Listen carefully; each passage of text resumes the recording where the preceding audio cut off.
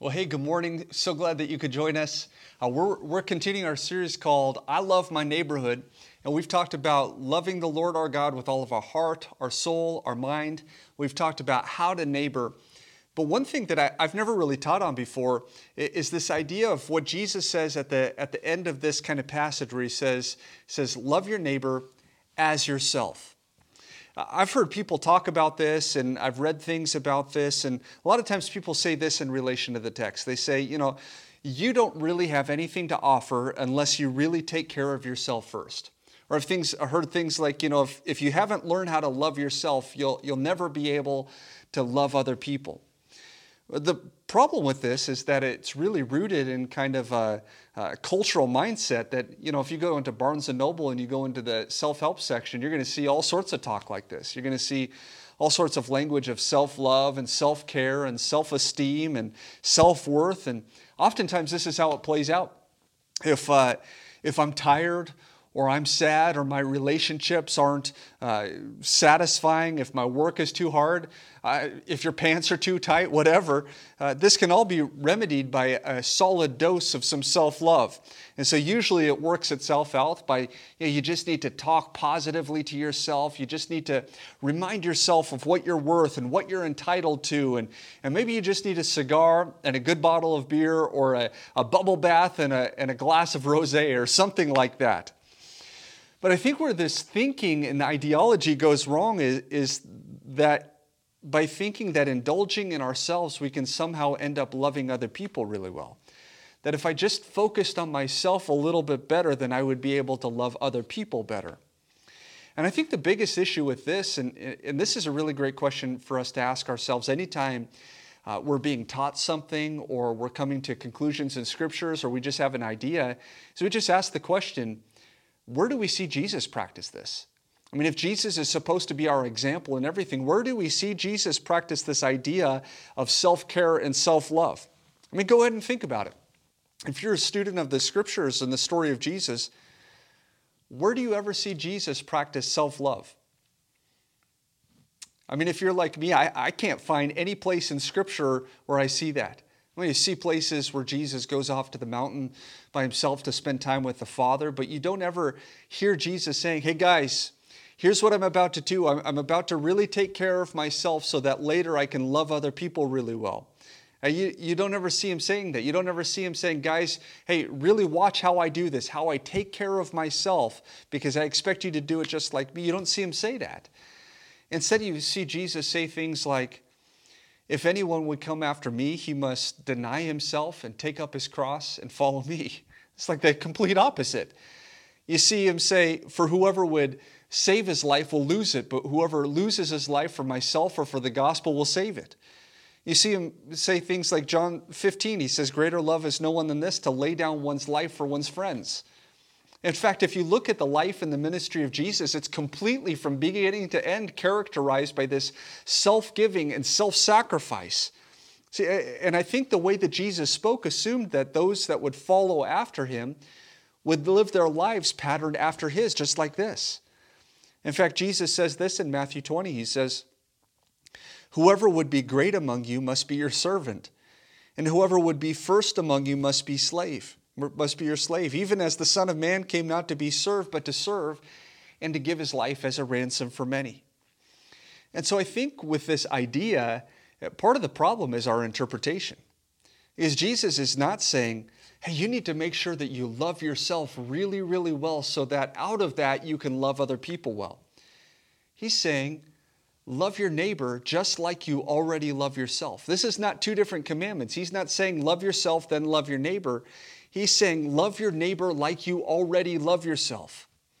Because the reality is most of us are pretty good at taking care of ourselves. I mean, everybody does a pretty good job just intuitively as humanity looking out for our own interests and for our own safety, for our own goals. We do pretty good at looking after our own interests. Because the truth is everybody wants to be happy. I mean, everybody wants to be safe. Everybody wants to be fulfilled and have a satisfied life. And because that's the case, Jesus doesn't need to say, hey, make sure that you take care of yourself and make sure that you invest a little bit more and focus a little bit more on your own happiness. Because wired inside of us as humanity is this desire to provide for ourselves. This desire for food and for clothing and for shelter and for protection and meaning. By the way, all of these things are loving yourself. It's this deep longing that we all have to have less pain and more happiness. And so that's why Jesus starts with, when he says, love your neighbor as yourself, he's assuming that we take care of ourselves in some way, because everybody without exception has this human trait. Like, you don't have to learn this. You don't have to, study it. It just comes intuitive to humanity. God created it. In and of itself, it's a good thing. To hunger for food is not an evil thing. To want to be warm in the winter, that's not an evil thing. To want to be safe in the midst of a crisis is not an evil thing. To want to be healthy in the midst of all of that's going on in this world it's not evil. To want to have a place where you belong is not evil. To want to have your life count in some significant way, all of these things are not evil. This is the way it's always been since the beginning of humanity. But I think this is how you know that your desire for loving yourself has gone too far and beyond what God has intended. Is how do you react when Jesus says to you, just like you love yourself, just like you provide for yourself, just like you care for yourself, that's exactly how you're supposed to love and provide and care for your neighbor. Because this is what it implies, this commandment that Jesus gives. Like, just like you want food when you're hungry, we're supposed to have that same kind of desire for our hungry neighbor. Just like you want to have clothes for yourself, that's the desire we're supposed to have for other people, that we would want to clothe our neighbor when he or she is in need. And just like you want a comfortable place to live, that's the desire we're supposed to have for other people that are in need of a place to live. Just like you want to be safe and not worried about danger, so we should want to provide that for other people. Just like you want to belong and have friends, so you should provide friendship for other people. Just like you want to be welcomed when you're in a new place or you're a foreigner, so we welcome the foreigner or those that are in a new place. Like, really, it's just the golden rule. You've heard this. Your mom probably taught you about this. Do unto others as you would have them do unto you. In fact, what's interesting about this is Jesus is not making up this statement when he says, love your neighbor as yourself. He's quoting from Leviticus chapter 19. And when you look at Leviticus chapter 19, especially verses 9 through 18, and you look at this in context, this is what neighboring looks like. It means taking care of the poor and the traveler and the stranger. It means treating people fairly. It means working towards justice for those that are oppressed. And in some places, being a good neighbor just means being a decent human being. See, these verses that we read in Leviticus, they describe this kind of very active type of love, that this love is not an emotional feeling. It's not just warm affections or good thoughts. It's this practical, sacrificial type of love. It's something that is actively being worked towards the benefit of another human being. It encompasses every area of life. When you read through Leviticus 19, you see it's in our work, provide love to your neighbor. It's in our words, you provide love for your neighbor. It's in the field and in the courtroom, on the highway, which is a real problem for some of us, and also in our hearts, like we would deeply love people. That in all the places that we find ourselves in, and all the situations we find ourselves in, the way that we want what's best for ourselves, that's the way we gauge how we're supposed to love our neighbor. And so Jesus says, love your neighbor as yourself. I mean, just that phrase is massive. Love your neighbor as yourself. See, Jesus is not just saying work for the same things for your neighbor that you want for yourself. He's also saying this. He's saying work for them in the same way. In other words, not apathetically, not haphazardly, but with the same energy and the same passion that you have in providing for your own self. It means that if you're energetic about working towards your own well-being, be energetic about providing for the well-being of other people. Like, if you're creative in meeting your own needs, that's fantastic, but also be creative in working towards meeting your neighbor's needs or helping them meet their own needs. If you're persevering in your work for your own justice when you've been wrong. That's the exact same type of perseverance. We're supposed to work for justice on behalf of those that are being wronged. Here's how Pastor John Piper says it. He says this. He says, make your own self-seeking the measure of your own self-giving. Make your own self-seeking the measure of your self-giving. In other words, look at how you pursue your own well-being. Look at the way that you think about your own food needs and your shelter needs and all of the needs that you have. Look at how you pursue your own well-being and make that the standard for how you're going to work for your neighbor's well-being. Now, I mean, so I'm studying through this message and I'm writing this and learning from other people. I'm like, this is crazy. Like, it's nuts. And so here's what I want to point out. Like, Jesus is saying to love our neighbors as ourselves. Jesus is not saying love our neighbors instead of ourselves. And I think here would be an example of this. I just heard this week that in the 2nd century, the pastor Clement, he wrote this in one of his books that the early Christians were so passionate about the poor that they would actually sell themselves into slavery and then give that money to provide for the poor. I mean, that's incredible commitment. But I would say that's not obedience to what Jesus is saying here. He's saying love our neighbors as ourselves, not instead of ourselves. And I think one of the big fears that probably many of us have is we think, if I really give myself to God, like if I really decide to follow Jesus with all my heart, my soul, my mind, if I really decide to love my neighbor as myself, then honestly, I'm not going to be able to take care of myself. Like if I'm always giving of my time and my energy and my resources, what's going to be left for me? And it could almost feel like a suicide for our own goals or for our own passions or dreams. And I think when we think in that kind of light, like it's no wonder why when people read a passage like this, they feel a tremendous amount of weight. It's like a huge burden has been placed on their shoulders. Which is why not only for this passage, but anytime we read the scriptures, it's always so crucial for us to read it in context.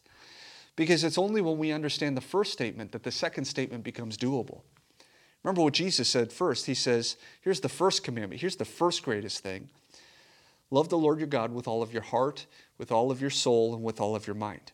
Remember, your heart, this is the center of your affections, and the will is the center of your decisions, and the mind is the center of your intellect. Like there's something so deeply profound that happens when we love God with everything that we are.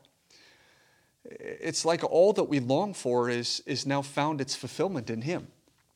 See, loving ourselves is the desire for life and satisfaction, rather than frustration and death. And so God says, hey, come to me.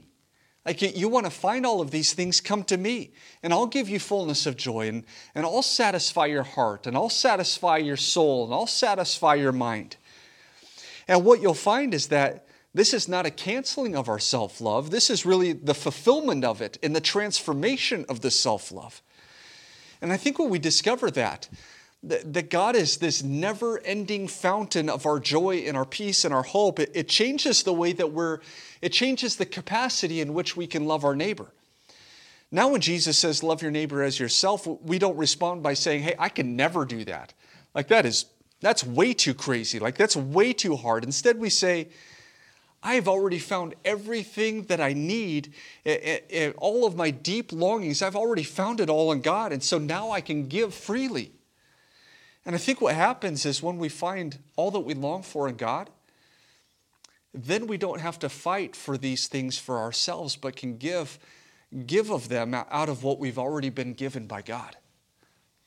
And I think anytime we talk about loving people, I mean, it's such a vast concept, and there's a lot of complexities to this. Like, I honestly think, like, I would be a really great Christian if it wasn't for people. But all of this has to do with loving God and people, and so there's complexities with loving people, isn't there? Like there's time issues.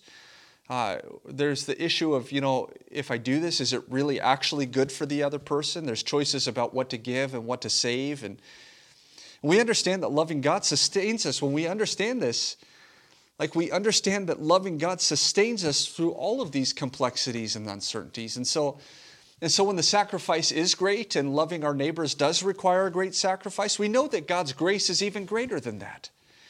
And when there is pain or uncertainty in loving our neighbors, remember that God's love sustains us. See, my own effort in loving myself is not what sustains me. And in fact, for you, it can never be what sustains you. It's finding all that we need deeply satisfied in Jesus. And I think when we remember that, we're able to give freely.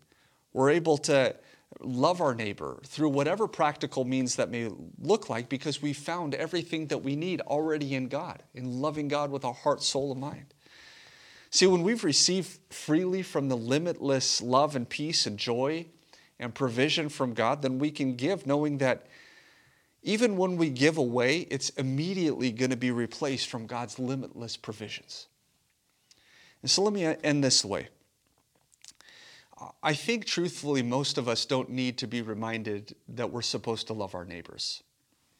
But I think almost all of us need the reminder that loving our neighbor is only doable when we learn to love God with all of our heart and our soul and our mind. See, when we know that all we need and long for is fulfilled in Jesus, that's what enables us to love other people. That the most important thing that you can do is deeply receive God's love for you. I think also for some of us, loving our neighbors as ourselves is scary because honestly, we don't treat ourselves very well.